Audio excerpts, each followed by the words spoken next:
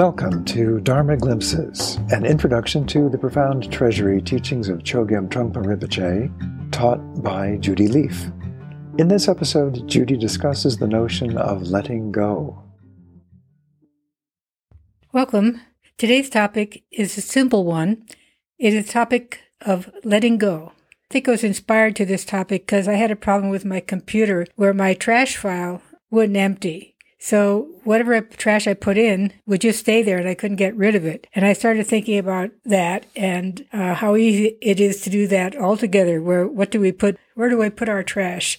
How do we empty our trash? And what does that trash actually refer to? And I think we stuff a lot of things as our personal trash, our freakouts, our obsessions, our worries, our regrets, the pressure and what we read in the news, the state of the world. We can just shove and stuff a lot of that deep within us. But it's not so easy sometimes for our trash system to work, to actually know how to let it go. And what it means to let go, which isn't that we ignore issues and pretend everything is okay, but what do we do with that? What do we do with what's not okay within ourselves or what comes up in our world? And obviously, one of the most important things to do is when things are okay is fix things, fix what we can fix. But many things we can't necessarily fix, and we don't fully even understand or have the talents or the resources to really fix. So how do we both take in and how do we let go? How do we take things in?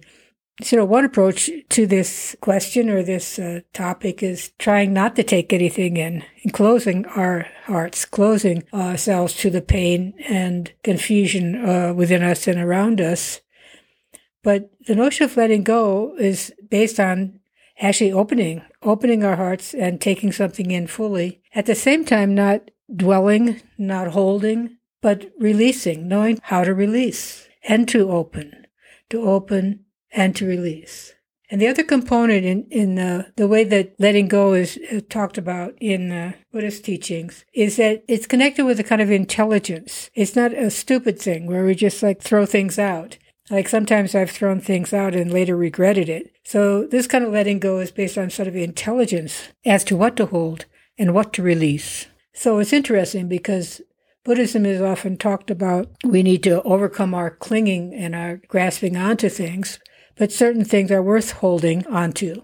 Shantideva, the great teacher, says we should hold diligently to our awareness, to our mindfulness, and to our compassion. So as we let go, we bring ourselves more completely into a situation. If we go open to what comes in, discern what it's all about, and just release it. We can't really hold all the troubles of the world inside of us. We'll just explode. We'll go crazy. So letting go is about allowing ourselves to be touched by our world, by our internal sensations, and developing the ability to drop, to let go, to give up in a way.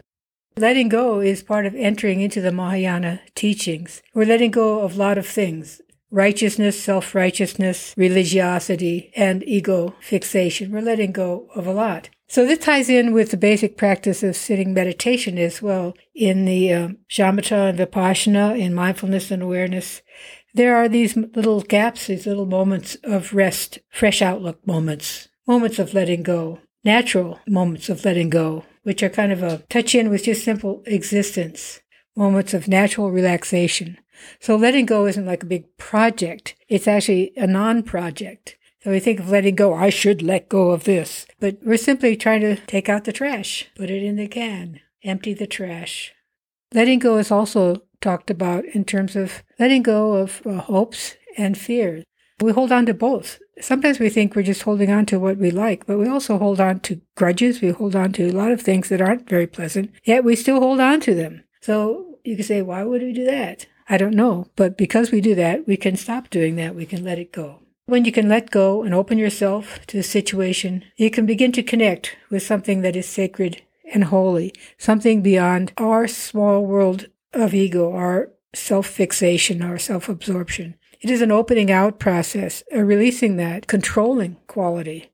We're afraid often to drop that sense of control, but we can let it go and see what happens. Letting go, see what happens. It's so fresh. It's so natural. It is such a relief, even just a moment of relief. Even if we then accumulate again, we fill up the trash bin yet again, and then we empty it. So letting go, daring to let go, the challenge of let go, and the delight when we can finally let go.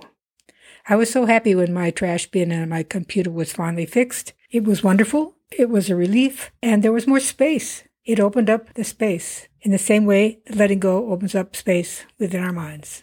Even though I knew I would put more trash in the next day. And likewise with our own personal trash bins, we can just let it go.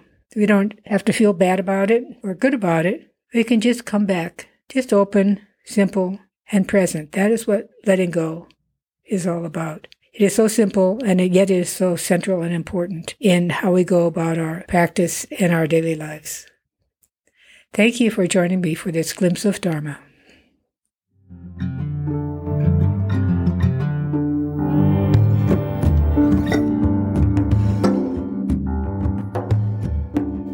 This podcast is made possible through the support of the Hemera Foundation.